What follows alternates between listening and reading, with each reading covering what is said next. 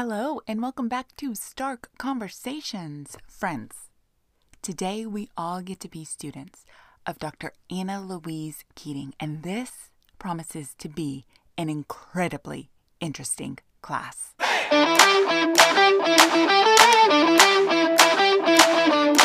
Hey, friends, and welcome to Stark Conversations. Here, we will have some bare bones, unavoidable, but necessary discussions. I'm your host, Heather Stark. Friends, for years, I kept my tongue glued to the roof of my mouth so that I could fit society's idea of a pretty, pleasing woman. However, I always felt broken. It wasn't until I was in my 40s that I realized I'm not broken. No one is broken. It's the way the world was built and the oppressive expectations from society that makes us feel broken. At that moment, I realized how important having a voice in space was, how vital feminism, that's right, feminism is to our world. Feminism is the path to advocacy, healing, and equality. Each week, I'm going to bring you a conversation on the importance of feminism, an action-oriented way of life that empowers, raises voices, and welcomes all people. Please like and subscribe anywhere podcasts are played. I would love to be in conversation with you.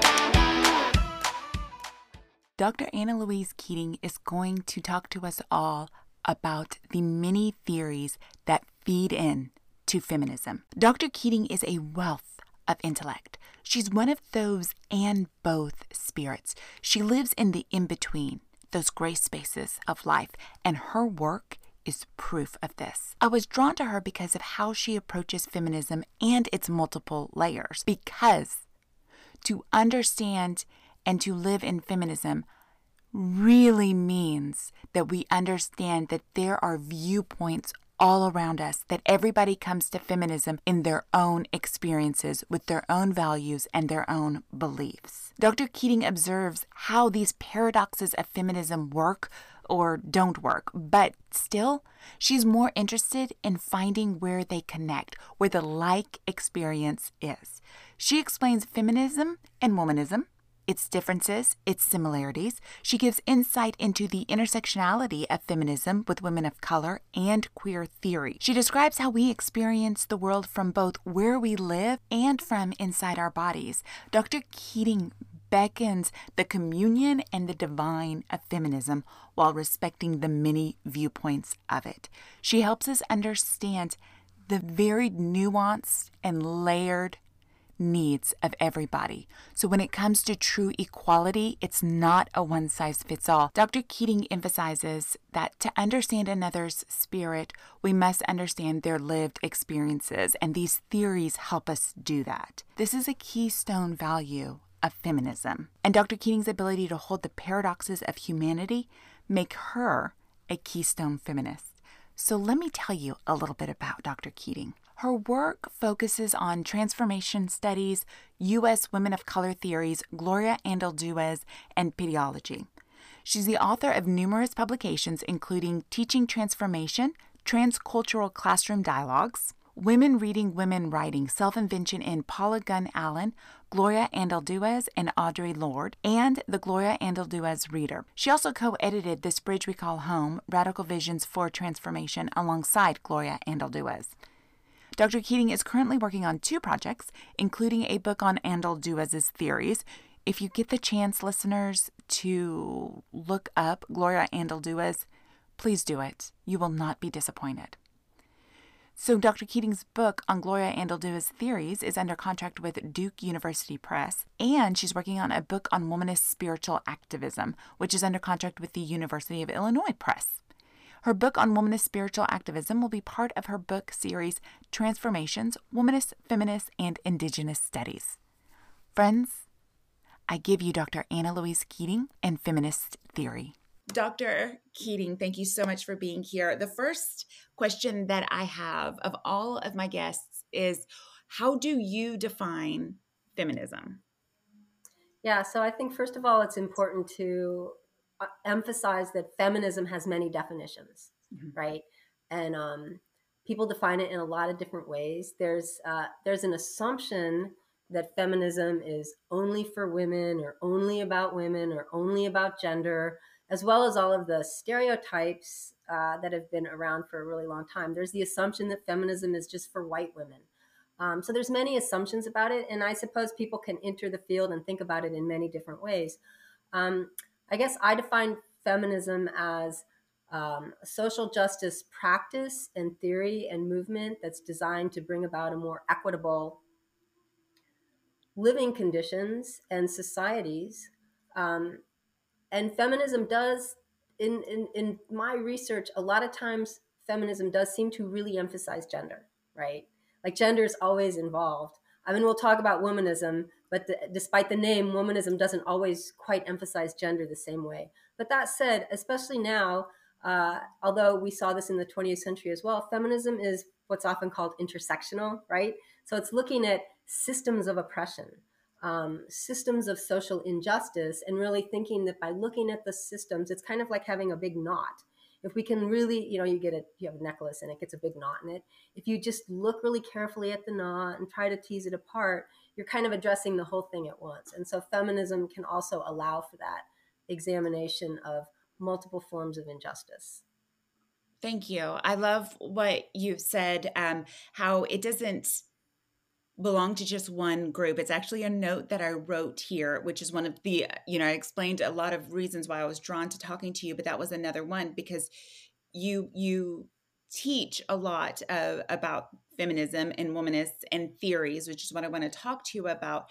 But the way that the questions that you pose to your students in your course descriptions just examines it at every angle. And really, like you said, with that knot helps people to understand, oh, wait, it's not just women. This is, if you believe there's advocacy needed for one group, then you have to believe there's advocacy needed for all groups. Right. And I love that. So tell me what led you to do what you do, what led you to your path that you're on. Yeah. Well, my background is it's a very conservative Protestant religion, and I was raised in it. And I wanted to be like a minister. And in my family's religion, it was like, no, women can't be ministers. It was very conservative. Women had their heads covered and all of that. And then I went to conservative college, and I was like, I think I'd like to be a philosopher. And I was told there's no women philosophers. And honestly, in the curriculum I was exposed to, there weren't. But so I had many questions about that version of Christianity and a kind of very strong Calvinism. And I just was very interested in trying to make sense of the world and find meaning. So this is a long answer, but this is really how it goes. So I studied the Puritans and I studied Ralph Waldo Emerson in graduate school, American literature, just to try to understand our country, really. And like that opened me up to a more expansive way of understanding the world. And then somehow I happened to cross a copy of This Bridge Called My Back, Writings by Radical Women of Color. And that was my introduction to feminism.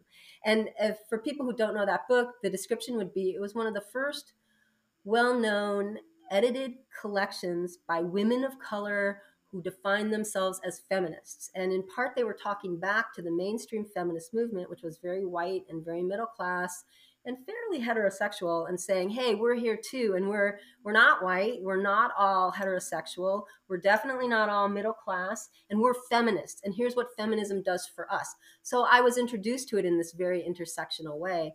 And in that book, there's a section that really takes spirituality and looks at it as part of our politics for how we can really make radical change. And so that was the hook for me, because that's what I was looking for all through all my graduate education, was a way to think about that kind of like liberation at individual and collective levels that also included spirit and soul. So then I started reading more feminist theory, and I always had a kind of, even though I love This Bridge and a lot of my work is on Gloria Anzaldúa, who's very much a feminist, I noticed over and over and over in the literature, it kept emphasizing gender. And I'm way too inclusive for that. I want to see multiple things emphasized at the same time. And a lot of even feminist theorists in the 20th century would talk about feminists, and then they talk about male feminists. So embedded in the word was almost an assumption it's women who are feminists, which I found to be ridiculous, because you can't that's not going to work if you only have some people trying for a certain kind of social justice. It can be too oppositional, for example. So then when I read Alice Walker and I encountered womanism, I was like, oh yeah, this is me. This is me. But they totally overlap, they totally overlap in many ways. But womanism, it seemed to, uh, not naturally, but it seemed to more easily incorporate systems of oppression. So thinking about class, thinking about region, thinking about religion, all of these variables. And also it had room for spirit in a way that some feminists did, but because so many feminists were reacting against the conservative patriarchal nature of some organized religions, and the academy has what I call spirit phobia, like a fear of spirit. Like they don't want to talk about it because it'll either be seen as oppressive or regressive, or that's the church and we're secular. So womanism like really helped me put my foot, it gave me like another way to put my foot in the door and another way to theorize. I love that. Thank you. And that's a perfect lead into what womanist versus feminist. And so this womanist has this spiritual aspect in it. Am I understanding that correctly? Yeah. So womanism, like feminism, it's very multiplicitous, and not all versions would even agree with each other, just like feminism, right? So it's Right. really diverse. Womanism originated from Southern Black U.S. women. Like we could say it's Alice Walker thinking about her mom or her grandma saying, "You're acting womanish," and kind of like using that to talk about womanist. So it originated there, but it's very expansive and generous. Some versions, right? Like the version like Layli Mapayan and I practice is very inclusive. So you honor the roots, but you don't say it's only for Black women or it's only for this group or only for that group. There are some versions of womanism and womanist thought that would disagree with that. There's a whole branch of womanism that is, I don't want to say, that is in religious studies. So there's this whole very theological part, and some of these womanist theologians will go back and reread the Old Testament from this Black women's perspective on often. So again, it's like super diverse. Womanism more often seems to automatically give space for spirit, Mm-hmm. right? Not that every womanist necessarily does, and womanism is more like feminist theory does seem to often start with gender, right? Mm-hmm. Womanism might or might not. It depends on the issue you're looking at.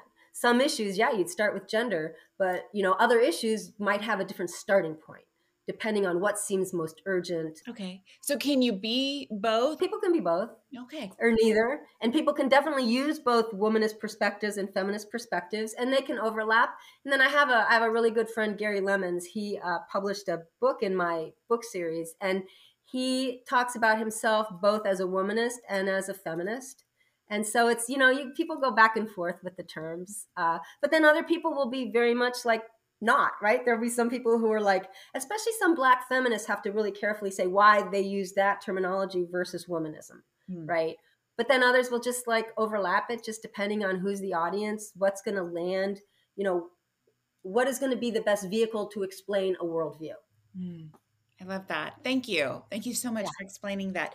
Okay, so you mentioned Gloria Anzaldúa. Am I saying that correctly? it's a hard one. It's Anzaldúa. Yeah. Anzaldúa. Gloria Anzaldúa. Tell me about her and why, because I see her name pop up in a lot of things that I've read about you. So tell me about Yeah. Yeah. She was a good friend when she was alive, and she's my main research interest. Anzaldúa was born in South Texas, right near the border, in between Texas and Mexico. that. Mhm. And she's best known both for co-editing This Bridge Called My Back and for a really important book that she published in 1987 called Borderlands La Frontera, The New Mestiza. And it's looking at that borderland, both the borderland between Texas and the U.S., but also all of those uncomfortable liminal spaces we are, borders. Borders aren't here, they're not there, they're kind of both, they're chaotic, they're painful, they're sources of conflict. So she really exposed and thought about the borderlands in these different ways while retelling, kind of recovering earlier mythic histories and uh, human histories of that literal Texas Mexico border. And she also did important things like she code switched. So she'd go from Spanish to English to Nahuatl to other indigenous languages in her text. And in 87, that wasn't done so much in literature. So she's known for those things, but also, and I think the reason that I was so drawn to her is she has a theory of spiritual activism. So Okay.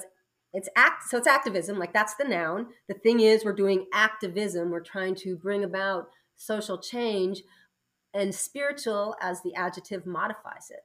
So it's a kind of activism that includes spirit. It's like a politics of spirit. So like when I interviewed her and she used that term, it was like that was the light bulb in my head. I was like, this is what I've been looking for, because I can talk, feminists were not very, feminist journals were not very receptive to what I was trying to write about because of the spiritual component.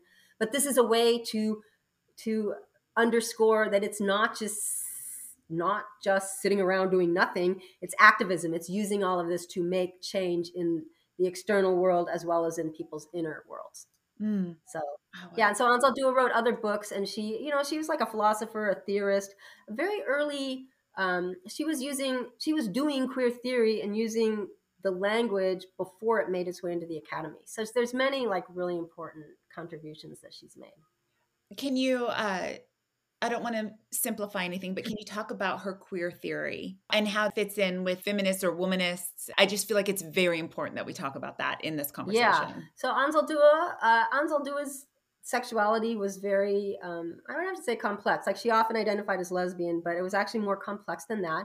So and lesbian she saw as kind of a Anglo term because that's who was using it the most in like the 80s. So uh, queer symbolized like being unas de las otras, one of the others. Different, right? So queer kind of signals a kind of difference. And the way that Ansel Dua did queer theory was very relational. So it's that idea of using the concept of difference to organize under, right? Like you might be different because of your class. You might be different. I might be different because of my sexuality. He might be different because of his race or whatever, multiple differences. And it's not that we're all joining together because of that one thing, race or gender or sexuality, but rather we're joining together because we understand what it's like to be excluded. And so we want to Mm. create a world where it's more inclusive, right? Yes. So it's a Yes. relational kind of organizing. And the way that she did queer theory was that focusing on a kind of relationality and using that lens to ask different questions. So I think like when you look at my syllabi and you're like, oh, you're coming at it from these different angles, I would call that a form of queering the conventional approach, right? Or the conventional question. And then, and I have practiced this word over and over, Nepantala. Oh, Napatla. They're hard. Oh, they're hard. And that one's really hard because it's so close to the word plant. Mhm. So people like move the L to the wrong place. Okay. Will you say it again so I Yes. can get it correctly? Yeah. Nap- Napatla. Napatla. Yeah. Napatla. Now you've described yourself as that. Oh, Nepantleta. Nepantla. Yes. We Okay. Will you tell me about that because I find that this in the middle. Tell me Mm-hmm. about that. Yes. So Ansel Dua. So Napatla is a Nahuatl. So Nahuatl is an indigenous, like Mesoamerican language. Napatla is the Nahuatl word for in between. Okay. Liminality, in between, betwixt and between. Or if we think of a threshold, right? So if you're on the threshold, here's the inside, here's the outside. You're neither inside nor outside, but you're both. You're both and you're neither. So it's that shifting kind of space in ritual. Uh, in ritual, the limen, that threshold is the point of transformation. You go into a ritual, and who knows how you might end up in some, like when Victor Turner, when he talks about them anthropologically. So Ansel Dua had her concept of borderlands, and she meant it both as the literal U.S. Mexico borderland, but she also meant it as this metaphoric space. And she found out that people were, especially, everybody's, some people were like, it only means the geographic borderland. You can, it only means that. So she, like, instead of like fighting that battle, she's like, I'll just use a different term. I'll use a different theory. So she started, like, after Borderlands was published in the 90s, she started talking about Nepantla. And as she started talking and thinking about that liminality, she developed more theories around it. And a Nepantlata, this is a word she made up. She coined the word. It describes the person who has experienced being in between. And instead of being like, okay, I just I just was in between and now I'm that. Like I had a point of transformation. I'm transformed. Now I'm this other thing. The Nepanthleta is somebody who chooses to remain in that in-between space. And by remaining in that in-between space, you can witness to all sorts of groups, right? Mm. So when there's oppositions between groups, instead of picking a side, you try, and I say try because it's not always possible, but you really try to listen to every side and you try to look for a commonality, or you look for a place to make connections. So that's a Nepanthleta, someone who chooses to move among worlds. Okay, so does this then lead into your book, Transformation Now, when you're talking about looking at something from all sides? Yes. Okay, Transformation Now, post oppositional politics of change. And just Yes. tell me about that and tell me how you are kind of relating, how it relates to feminism. So I think really often, if you can look at the history of Western thought, and you can start with Descartes, we could probably go back farther. Anyways, uh, very often we think in either or Mhm. categories, Mhm. right? Uh, Mind, body, self, other, us, them. So we have this long, deep embedded training to think in terms of an either or kind of thing. And often in politics or often in discussions, we're asked to pick a side. Mhm. And if you pick this, you're not that. It's one or the other. And social movements really do it too, right? Uh, they really, it's us against them. There's this great oppositional energy, and there's many things to oppose, and many things, many uh, social injustices to battle against. But what I noticed over and over is when we do it with an anti, not that, we are un we're still calling in that energy. We're not really right. We're still defining ourselves by what we're against, Mhm. right? Um, and so if we really want to make radical change, in my opinion, that will never work. It might make temporary change, but it won't make the kind of change that I would like to see, number one. And number two, it can have a poisonous effect on the people being oppositional. And I've seen over and over again groups splinter from within because they're opposed to one thing, but they have all that energy of being against, and then they take it against each other because we all are going to have differences. And if you relate to your difference by opposing, if you relate to a difference by opposing, you're just going to get smaller and smaller and smaller groups. It's just I see it as not sustainable, and I'm not interested. Yeah. Right. Although, like, actually, I'm very much if I hadn't been a professor, I probably would have been a lawyer because I actually like arguing and debating. So I have my own tendency to be oppositional, but I know personally it just doesn't work. So post oppositionality is an invitation to take all the lessons that we've learned from all of our oppositional thought and all our politics and try to come up with different ways. And it's really a question because I don't have the answers for what that looks like. I do think it's very relational. I do think it's looking at commonalities. I do think it's defining difference in that relational way. So I guess post oppositional is a lens that feminists could use, or uh, any political actors, or just anybody could use. I mean, my gosh, I think like the whole United States, we're so binary right Yeah. now. We all could use some of it, right? If you are, feminism and you believe in advocacy and all of these things that it belongs to everybody, then you cannot use, conflict. You can't define yourself by what you are not because you're embracing and you're open to advocating for all. I made this connection while you were talking and defining, sometimes people define themselves as what they are against, they're anti.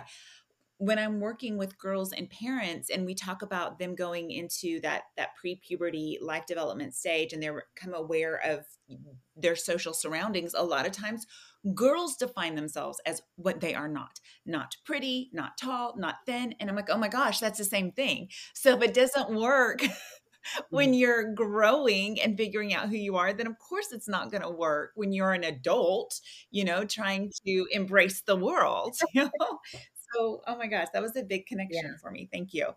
I want to talk about spirituality and women. Being in religion and bouncing from one religion to another, trying to figure out trying to unstick my tongue from the roof of my mouth and advocating for myself, and eventually having to leave kind of this organized religion behind and realizing, oh my gosh, I'm not broken. I'm not broken. That's just, what they teach you so that you'll go to church, and realizing that just the spirit of it all and the universe of it all. And I just remember I was hiking and just having this thought and just feeling like I could just like stretch in this space that just I'd never, whereas I felt confined in a space beforehand. Um, so spirituality and women, I think that's a huge thing. And I don't have all of the words just because right now I'm probably defining it as anti-religion. I'm anti-religion. So but I want to hear spirituality and women and how it connects for you. Yeah, so there's a lot of Mhm. overlap between spirituality and religion, right? Like a person can be religious and spiritual, or a person can be religious and not spiritual. Spirituality is, I would say, larger than religions, right? Religion usually has like some kind of set of doctrines. It usually has some kind of authoritative leaders. Uh, and certain kinds of structure. So it's like external authorities, right? Whereas spirituality, as I understand it, really seems to begin from the from within. Although then we make these larger connections, like what you're talking about, right? For me personally, it was reading. It started with Merlin Stone has a book called When God Was a Woman. It's really great. She goes through the Old Testament. She goes through the geography of the Old Testament, the archaeology of the Old Testament, and she looks at how each nation that Yahweh told the Hebrews to conquer was actually a goddess worshiping country. It was goddess worshiping, right? So, in the Genesis creation story, we have the serpent and we have the tree. It just so happens that serpents and trees are huge, important, divine feminine images in these earlier religions, right? So, understanding that there was actually a much more uh, either goddess or just more a plural kind of gendered divine prior to the monotheism of Christianity and other monotheistic religions was like really liberating for me personally, because um, I could understand that the divine was not just masculine. And in the Protestant version of Christianity that I grew up in, you have God, you have Jesus, and you have the Holy Spirit, and all three of them were gendered male. And so that really ends up, and then you have the whole creation story in Genesis where it's Eve's fault, right? Eve's the one who was seduced by the serpent. So understanding there's many creation stories that don't have that kind of gendered blame. And there's creation stories, like indigenous creation stories, don't start with perfection and then the earth falls, which also, that the if you have this idea of a fallen world, then you treat nature differently than if you see it as kind of this rising change or difference, which indigenous creation stories do. It's a collective effort.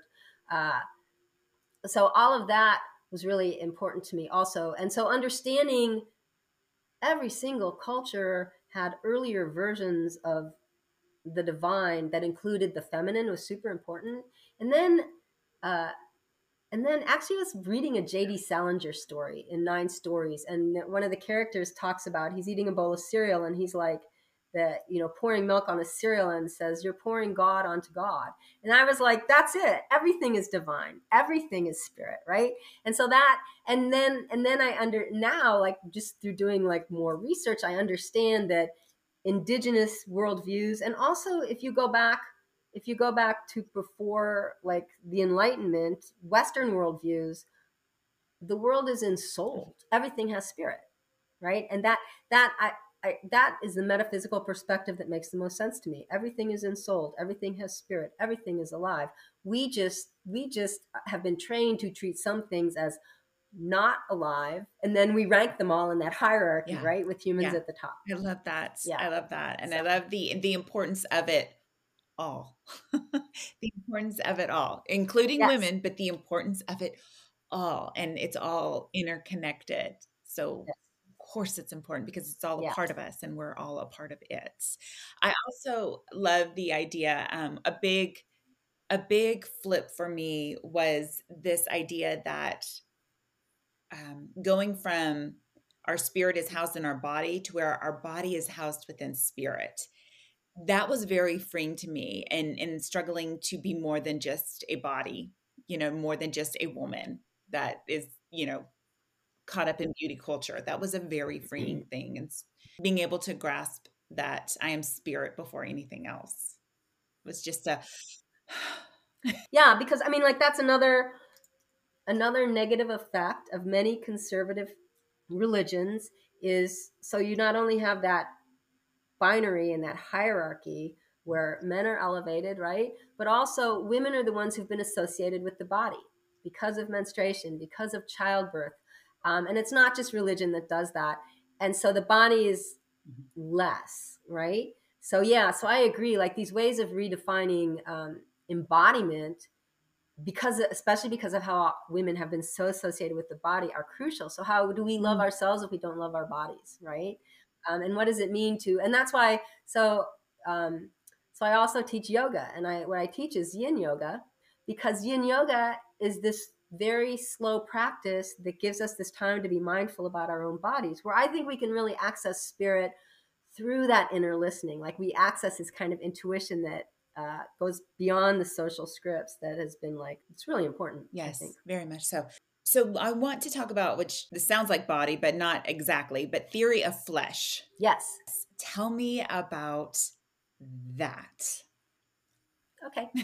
Yeah. So theory in the flesh is a phrase that Anzal Dua and Sri Moraga, her co-editor for this Bridge Call My Back, it's a phrase that they use to talk about a way of making theory where the theory emerges from one's lived experience.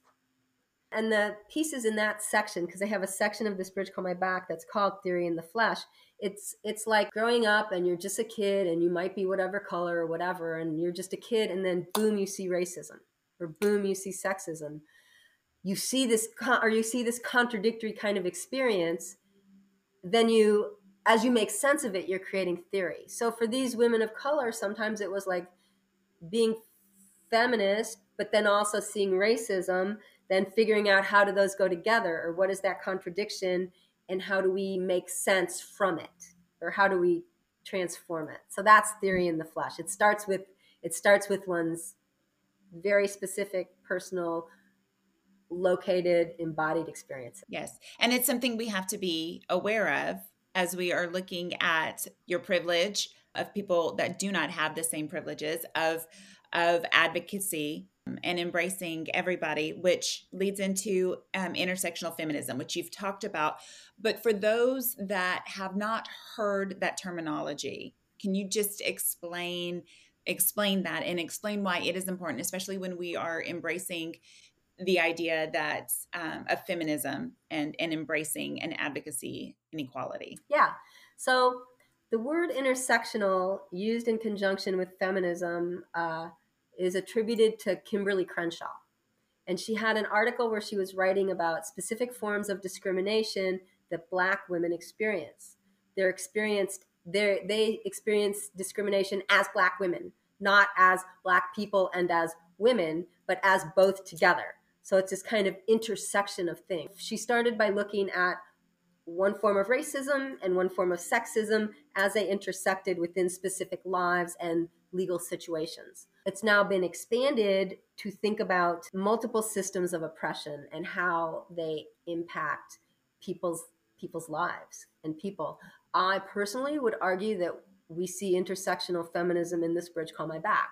That was published in 81, and Crenshaw's article was 1990. So I think so that the intersectional feminism preceded the term itself, right? Mhm. So I think the thing is, like, when we think of an intersection, we tend to think of two things, because an intersection typically is two, right? But intersectionality is much more, I think of it more like interconnectivity. It's much more, it's much more like a spider web or something like that, because there's so many strands to it. I think that was only part of your question. What else?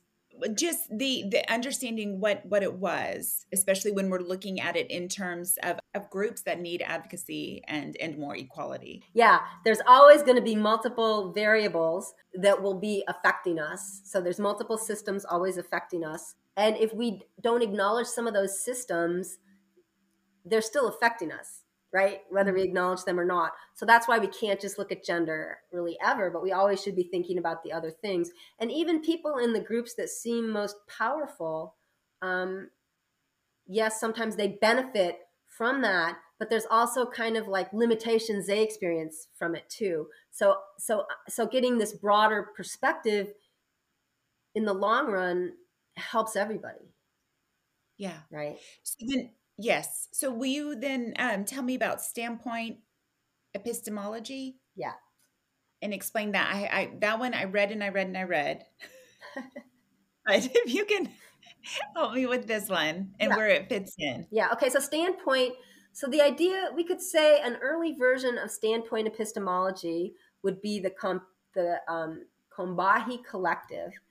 They have a Black feminist statement, which also can be found in This Bridge Called My Back, but they published it earlier, and they talk about um, their politics emerging from their identities as Black women. So standpoint is the idea that, and it's not just a gender theory. I mean, there's also versions of standpoint that focus on race or whatever, on different things, many different things.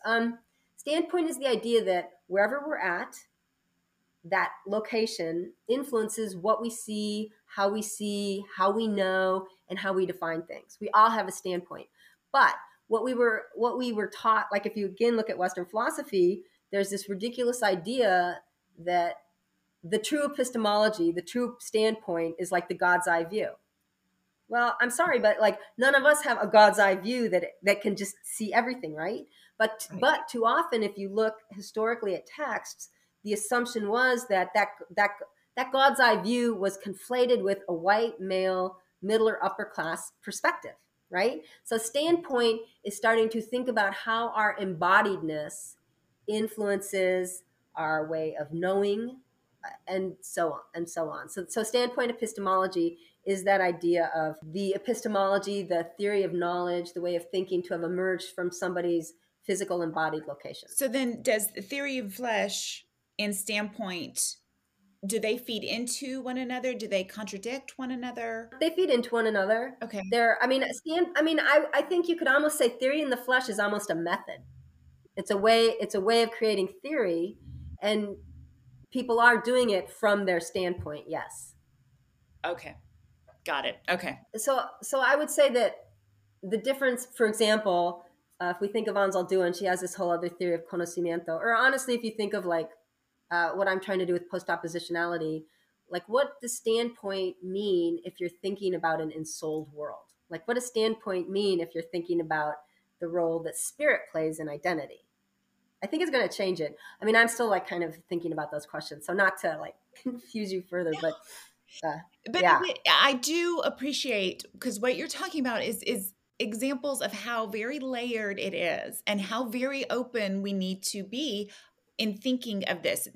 Get rid of this black and white thought. There's just so much gray and it's layered Mm-hmm. and it's dense, and which to me kind of makes it holy and, like you said, divine. Just all of the Yeah. very the complexity, and it's beautiful complexity. It's not complexity to turn us off, it's complexity to draw us in and to Yeah. connect and to talk, Yeah. to ask and figure it out. I mean, that to me, that's the joy and the abundance of it all, and it Yeah. gets lost. That gets Yes. lost in it. I am very interested in the work that you are doing about Indigenous people and feminism, womanism. Will you tell me about that? So, like, for example, when I teach a course in epistemology, I start with indigenous ways of knowing. Or back when I used to teach literature, and we wouldn't just start with like the Puritans. We would read a Genesis creation story, and we would read indigenous creation stories, because it's good to think about them relationally. And I do think indigenous worldviews, and indigenous at the most basic, of course, means like in relation to the land, right? So like we can go back far enough and everybody at some point was indigenous, which is not to ignore the sovereignty of nations, indigenous nations. So I was shocked when I started like bringing in indigenous stories or whatever to realize how often my students were completely unaware of all of it. So I saw it as partially wanting to just help them be aware of, like, we have these beautiful histories and literatures and things like that. But also, and Paula Gunn Allen has an essay about this. It's called the red roots of white feminism. And she looks at, if you look at like up in the Seneca Falls region, which is like upper New York maybe, Mhm. and you go back historically to the women who are so often credited with being the first feminists, and you look at how they were living as neighbors with, I think the Haudenosaunee, the Oneida tribes. They were like in conversation with indigenous tribes that were much more gynocentric. So it's very possible, and Alan talks about this, others have talked about it. It's very possible that this concept of women's rights was incredibly influenced by seeing indigenous people who treated women much better. Like, Mm. hey, there's another way to be. Hey, these women are part of the governing body. Why aren't we? So for those reasons, I think it's super important to bring that in. Plus, just indigenous theories and perspectives are so much more, there's a deeper history of relationality, which then is useful for us to think about. Because it wasn't in front of me and you don't know what you don't know, but the lack of work on things like this with indigenous people is astounding to me because we all want to know our foundation. We want to know our foundation, you know.